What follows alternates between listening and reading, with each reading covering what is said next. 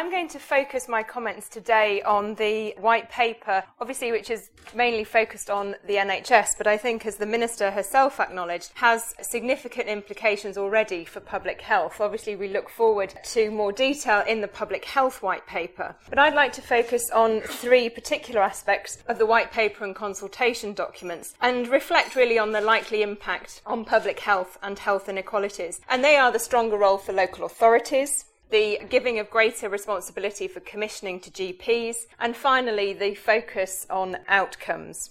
In what I say, I'm going to draw briefly on some research that the Fund has been doing as part of an SDO-funded project looking at the impact of the Quality and Outcomes Framework on public health and health inequalities, which we hope to be publishing later on in the autumn.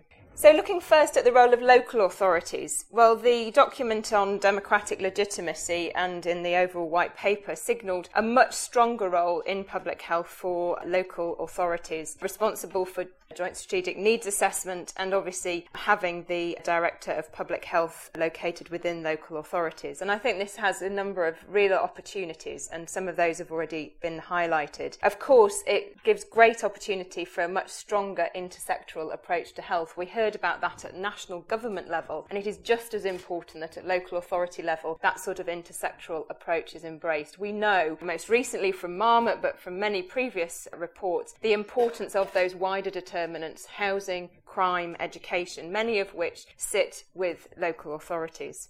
The other opportunity that I think it presents is for creating healthier environments in which people are able to live healthier lifestyles, whether it be leisure facilities, the creation of parks and open spaces, or indeed the planning powers that local authorities have to reduce the numbers of fast food outlets, or indeed reduce the numbers and concentration of betting shops in particularly deprived areas. Those sorts of opportunities, again, are very strong at that local level. And I think it's really vital that health continues to play a role within the place-based approaches. I think that was just beginning to happen. We had a conference here on total place and are looking to publish some of the good case studies around those links and how they're developing. And I think it's hopefully bodes well that those sorts of decisions about how to most effectively allocate local money to maximise the health and well-being of local populations occurs. But I think there are risks, and I think Lindsay alluded to this in what she said. I think there is a particular danger that the NHS, in a sense, no longer really sees health as its responsibility, but just health care. And that the focus, which is already there to some extent, is really on treating ill health. And that the opportunities for primary prevention are lost. And we've seen this to some extent in the work we did on QOF, where primary prevention was not greatly incentivised. The majority of incentives within QOF were around secondary prevention. And yet we do know from NICE evidence reviews that there is good evidence that things like GP brief intervention around alcohol, smoking are effective. And there is a danger, I think, that the opportunistic primary prevention that can occur within the NHS is lost, and we really must make sure that that doesn't happen. We also, from our research, were talking to people, GPs and other practice staff in deprived areas, and quite concerned really that although I think we would all recognise that GPs have a very important public health role, our research suggests that even in deprived practices, many don't really see that role and certainly didn't see their role in tackling health inequalities. So that takes me on to the second area, GP commissioning. So of course, GPs have a responsibility for a registered population. So in that sense, they have a natural affinity to be thinking about population health. And the idea of allocating them money, the budget, and then taking responsibility for commissioning the majority of care does provide the opportunity to give some incentives to those clinicians to bring together clinical decisions and financial decisions to maximise value. And I think there's a real opportunity there, if we hold them to account for the outcomes for that wider population, that there should, at least in principle, be a business case for upstream investment. But again, I suppose the question is, will that happen? Will that be realised? We know that incentives work with general practice. We've seen that with QOF. You do get what you pay for. So if you pay for lots of secondary prevention and setting up disease registers, that is what you will get. So we need to be very clear that within the scope of commissioning, within the framework that the National Commissioning Board sets for GP commissioners, that we get the incentives right to make sure that they do seize those opportunities to take a population view and to invest upstream.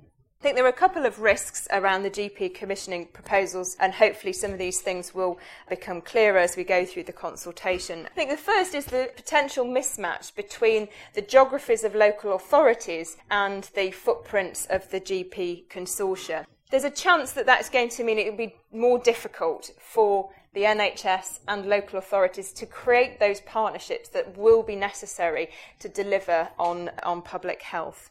The other is actually the lack of data on public health within general practice. So another of the things that we found was that the GPs were very focused on the patient in front of them. So although they do have the registered population, that isn't really the perspective they're taking, and the data doesn't help them to see that either.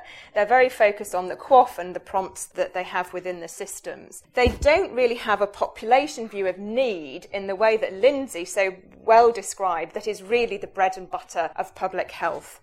There are out there sophisticated data systems that use healthcare data to give people that population view, to identify gaps in care. And I think there are opportunities to build on the registered population. But there is, I think, going to be a challenge about how do we get that public health data into the GP surgery and get them more in the mindset of thinking about their populations. And I think the final risk that I just mentioned, again coming from some of our research, is that I think in some areas where primary care is particularly underdeveloped at present, there is a risk that this might actually lead to greater inequalities. So we found that whilst on QOF performance, if you took that, the gap between practices serving deprived and non-deprived populations has narrowed and frankly pretty much disappeared, and this was just looking at clinical indicators. But what we did find is that better resourced practices did better. So smaller practices in which there are more non-UK qualified doctors with larger caseloads did worse, and of course these are concentrated in deprived areas. Qualitatively, talking to these GPs and practice staff, the lack of facilities meant they found it hard to retain staff, and they were really demanding populations. And we need to make sure we allocate resources sufficiently towards these deprived practices. And there is a danger, I think, with the resource allocation, although obviously we're going to have the health premium for the public health part of the money. I think we're still waiting to see how will we ensure that these GP commissioning groups get the right allocation to make sure in deprived practices they can not only serve those practices well, but also perform well as providers and commissioners of care. So that's things that I think we just need to think about. So the third and final area I just wanted to briefly mention was the focus on outcomes. Now I think everyone in the room will congratulate the new coalition government for putting this central to the drive as to what we are trying to achieve in the NHS. It builds on the work of Lord Darzi and really says equality must be at the heart of the NHS. And of course it is right that in terms of NHS performance, it is important that outcomes are a key measure of performance. But again, I think reading the document, and I was very pleased to hear the things that the Minister was saying about the need to define the public health outcomes and to find ways of making sure that the NHS performance and the public health goals are brought together. But I think at the moment, reading it, there is a feeling that the focus is still a lot on individual patients, on outcomes of treatment. Now, of course, it does also very much recognise and should be welcome that some outcomes the NHS can't deliver alone and will only be able to deliver with public health and prevention, and that is right, and we look forward as that work is brought together with public health work.